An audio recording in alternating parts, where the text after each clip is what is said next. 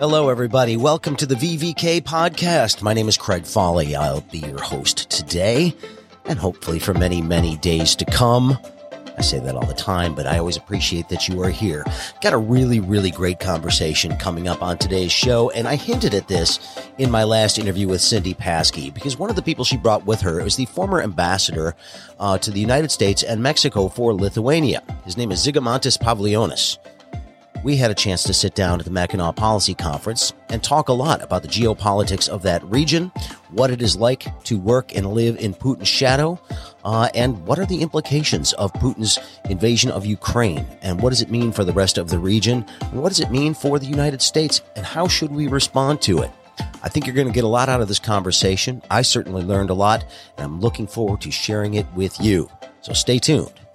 For the VVK podcast, I'm Craig Foley.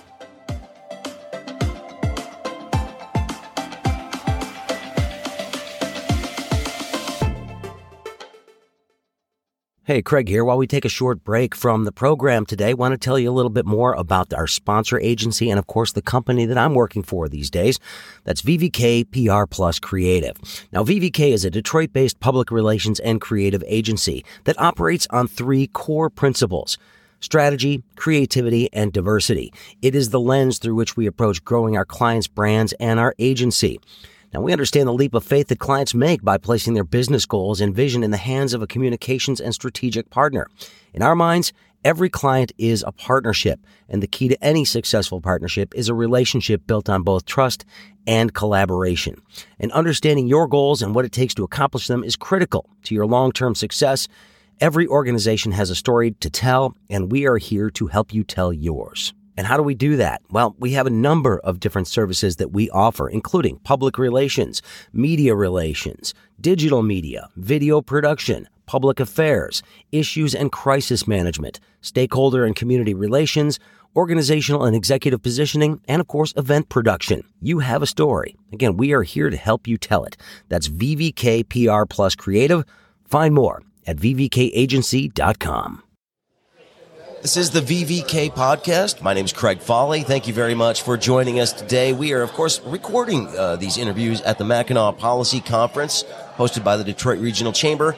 Normally, this conference is a discussion about all the things happening in Michigan and what we need to do to make Michigan a more competitive place. Every once in a while, and I've been coming to these for 15 years now, there are really, really compelling people to talk to about a lot of different things. And this one came across my radar a couple of weeks ago. We work with Cindy Paskey, and of course, she has been doing business in Lithuania for 20-something years with Strategic Staffing Solutions. She brought with her a former ambassador to the United States and Mexico from Lithuania. Žygimantas Pavilionis is with me here, and we appreciate you being here. You're a member of Parliament, of course, in Lithuania as well right now. The Grand Hotel, Mackinac Island, an interesting place to spend your time in the United States. I just have to ask, what did you expect from this conference? Did you have any idea what this was going to be for you?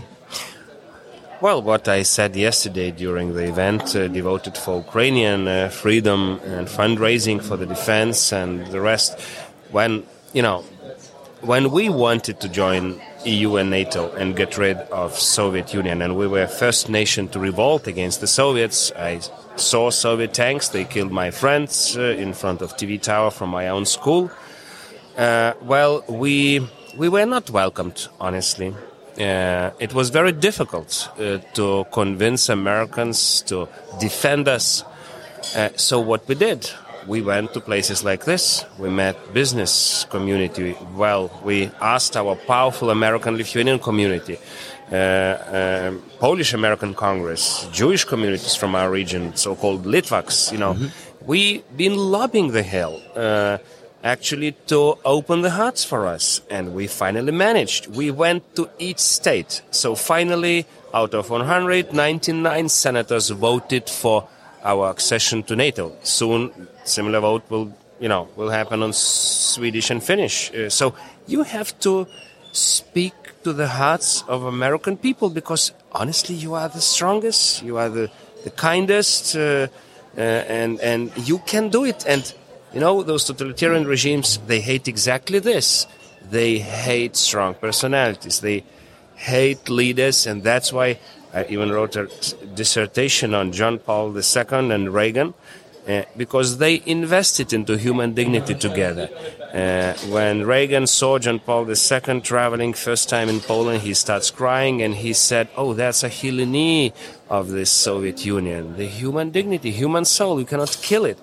So, well, I'm here to appeal to your souls to save Ukraine now, because by saving Ukraine, you're saving Europe, you're making it whole and free, finally, and you save yourself, because if you are not doing it, China will be next. They will attack.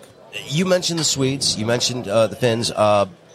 This is a big deal for them to apply to join NATO, and given the proximity to the Baltic states, and really that corner of Russia there, how significant was that in terms of the way people in Lithuania are feeling about their own security? Because, that was them being neutral all this time, given how close they are. And frankly, this is not a distant relation for the Baltic states to the people in that part of the world.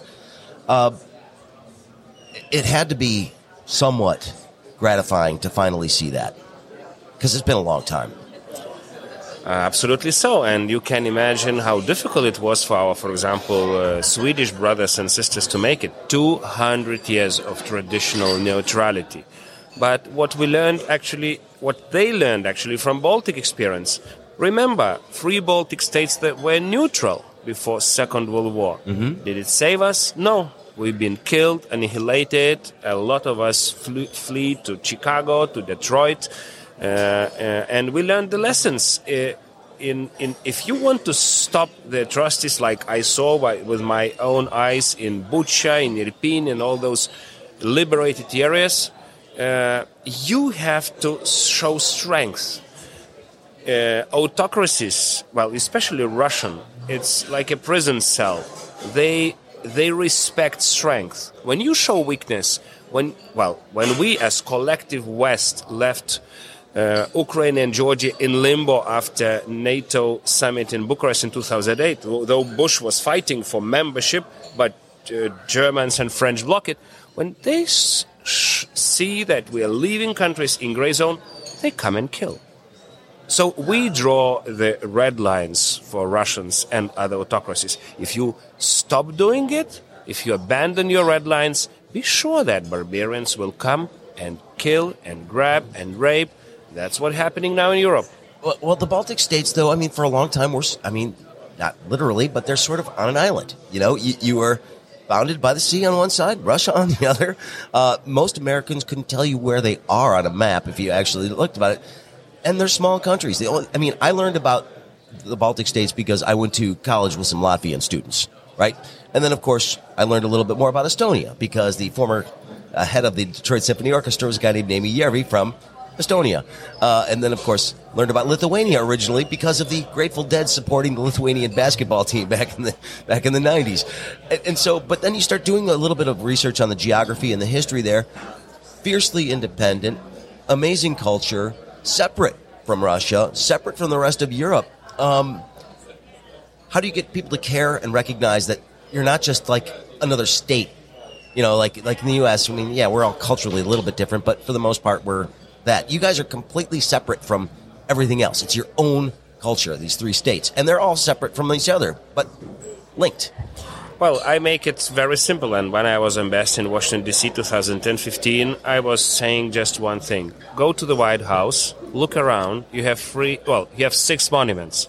One of them is ours. It's Lithuanian General Kosciuszko, who was fighting for your freedom. Because, we are small now, but honestly, in the medieval ages, we were the biggest state in Europe, from Baltic to Black Sea. And where the Russians have the biggest troubles right now? That's where Lithuanian border of Grand Duchy was, because they have that American spirit in their hearts and brains. They are not slaves, those Ukrainians. They in our old empire that was called Rzeczpospolita of 2 nations, Lithuanians and Polish dynasties, we were first in Europe to copy actually your constitution. In 1791, we adopted first written constitution with more or less all the liberties, maybe not so liberal, but very close to American. And what happened then? Prussia, part of Little Germany, then Austria, and Russia, free empires. They killed our empire in 3 consecutive wars because they were so much afraid that this democracy and freedom virus can survive, and then they die. So that was the beginning of our big immigration to America, first to Pennsylvania, then Chicago, Detroit, and all other states, because, from that moment we've been always on one side of barricades. Americans never abandoned us. They stayed with us during Soviet occupation. You never recognized my occupation. I was working in the second oldest embassy building in Washington, D.C. that was open during our occupation, though those ambassadors had no state, no money, no heating, no electricity sometimes.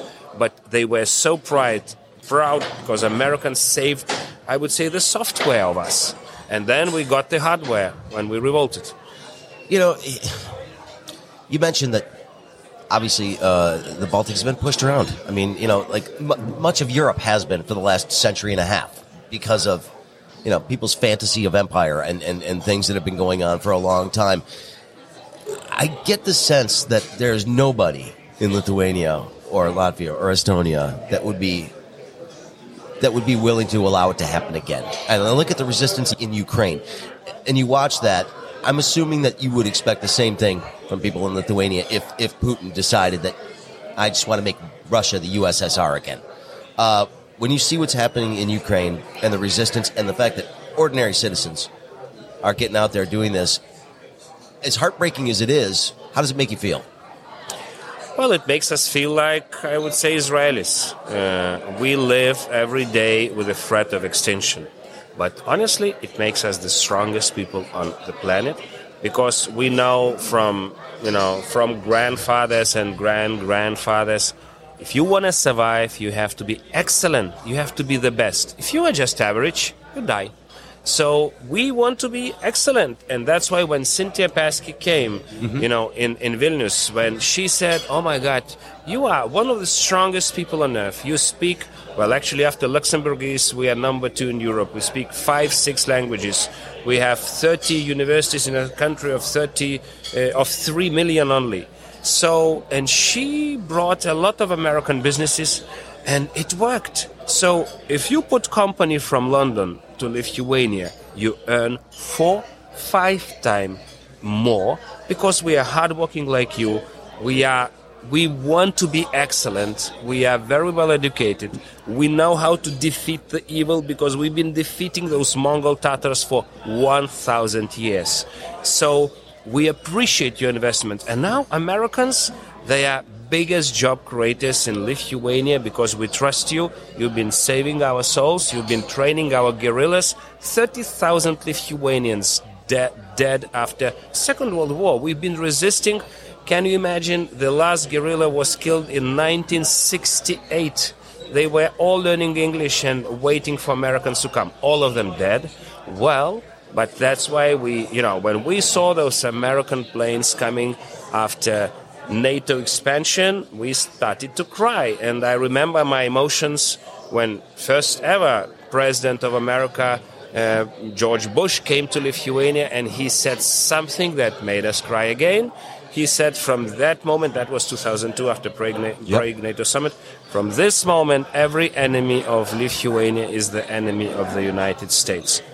And that was the end of the story. Russians backtracked, and that's what we want Americans to say on Ukraine. Well, let me ask you this question then, because there was some concern over the last few years in this country that the United States was sort of waffling on its commitment to NATO, that maybe they weren't as committed to the idea of NATO as they were. Obviously, the situation in Ukraine has changed a lot of thinking around that. I think NATO is actually looking stronger than it has in a long time as a result of this. I hate the fact that it took this to get us there, but how are you feeling about the state of NATO and its commitment to its member nations? Well, honestly, when I was ambassador in D.C., I was very worried about that. I have 4 sons. They were all going to American schools, and when they were coming back to me in the evening, they were telling something that made me very worried. They said, "Father, remember, most of the time Americans, they were isolating themselves from us. It's only when they extended their wonderful wall to us, from Woodrow Wilson to Reagan, we finally, survived." And that's why what I want to say to my American brothers and sisters, well, despite all your fighting, that is quite strong and that's too much. Despite all your problems, you are the most perfect nation on the globe. We have no other alternatives. If you do not engage with the world will be Chinese. We don't want to live in those Uyghurs concentration camps. We've lived enough in Stalin concentration camps. Yeah, I've been listening to you do interviews while you've been up here, and you've been talking a lot about China. I mean, obviously, Putin is the person who's doing these things right now, but you seem to have concerns that Xi would do the same thing if given the opportunity, and that if the world lets Putin do what he's doing unchecked, China's going to follow. Well, I don't know. I mean, maybe. Taiwan obviously is one of those things that could be an easy puzzle piece to fall. I couldn't call us prophets of the future, but when you live on the edge of extinction, it makes you think the future. And what we see, that Third World War will actually happen somewhere around Taiwan. That's why Lithuania was brave enough to call Taiwan, Taiwan. We have Taiwanese representative, not Taipei in Lithuania. We embraced their freedom. And you know what happened? China assaulted us with all possible sanctions.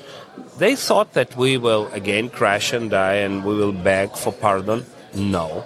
My economy grew 5% GDP last year. It was one of the strongest growth because Americans again opened the markets, Taiwanese opened the markets, and the lesson from it, don't invest into China's and Russia's. Invest into countries like America. Create global America. Create United Nations of democracies.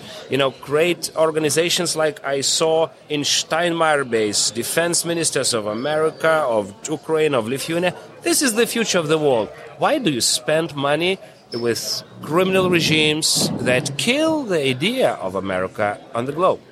Well, one last question for you, Ambassador, and I appreciate your time. Like I said earlier in this, most Americans probably couldn't pick out Lithuania on a map. Geography is not our strong suit as Americans. It isn't. But what is something, give me one reason from your perspective as to why somebody who's maybe thinking about a trip to Europe should make sure that Lithuania is on their list of places to go. Well, because, we are the country that is really taking care of American values to be global. We love you. We trust you. We know your strength that sometimes you do not take fully into account. We revolted. I was standing in front of tank because I believed what Reagan tells. So shine, spread your wings, save the world, because you are the only nation on the globe that can make it. And don't go into those, divisions, don't fight too much. I need America back. I need America to save the world because for the last 15 or 16 years, freedom is dying on the globe. China and Russia and Iran and Cuba and the rest are marching and killing your idea, first of all. Real quick, though. I mean, watching the resistance in Ukraine, watching how hard they're fighting and sort of the global response to it, does that give you a little hope that maybe that flicker of freedom is a little stronger than we thought? Or is it still just as fragile? If they will win, Putin dies. The regime is crawling. We have fourth big wave of democratization on the globe, and it will be American world. Because we will never forget, and Ukrainians will never forget, that Americans up to now is nation number one to rescue their souls. They will open the hearts and markets and places to you. And with Poles, Ukrainians, Lithuanians, you have the most pro-American nations on the globe. So you have the best partners in Europe to fix the world together. Well, very excited to have you with me. Thank you so much for your time. And, I, for one, am really heartened by the expansion of NATO that we're seeing. I think your membership has been an asset, and it is incredibly important. And we appreciate your willingness to come here and tell us the truth about what's going on. Thank you, sir. Thank you, sir. This is the VVK Podcast. Hey, thanks for listening to the VVK podcast. I am Craig Foley. Really hope you enjoyed that interview that we did today with Žygimantas Pavilionis, Ambassador Pavilionis. Really amazing guy, fascinating conversation, and the kind of thing that I want to be able to bring to you on a regular basis here on this program. We've got some cool stuff that we really want to do, and it's going to be a work in progress for a little bit, and not because we don't know what we're doing. That's not the case at all. We actually do know what we're doing, but we're just going to sort of see if we can settle on a format that we all like. I'm going to get some of my coworkers involved in this. I've got some really, really talented young people on the staff that need to be heard from, and we're going to give them some opportunities to tell us what's what as well. So it's not going to be just me. It's going to be a lot of people collaborating to come up with some good content and something interesting, something that gives you a little insight into our lives here in Metro Detroit and around the world, frankly. I'm looking forward to it. I hope you are as well. Don't forget to like, subscribe, all that important stuff. It really does make a big difference to the success of this. We're not looking to make money on this deal. I mean, that'd be great if we had some ad revenue, but it's not something we're searching for. This is more of a really just sort of a learning opportunity for all of us and fun for us. So your support is crucial. Like the show, subscribe to it, rate it, all that kind of stuff. Tell your friends that we're back out here doing this again. It means a lot to me, and hopefully you get something out of it as well. Thanks so much, everybody. Have a wonderful, wonderful day.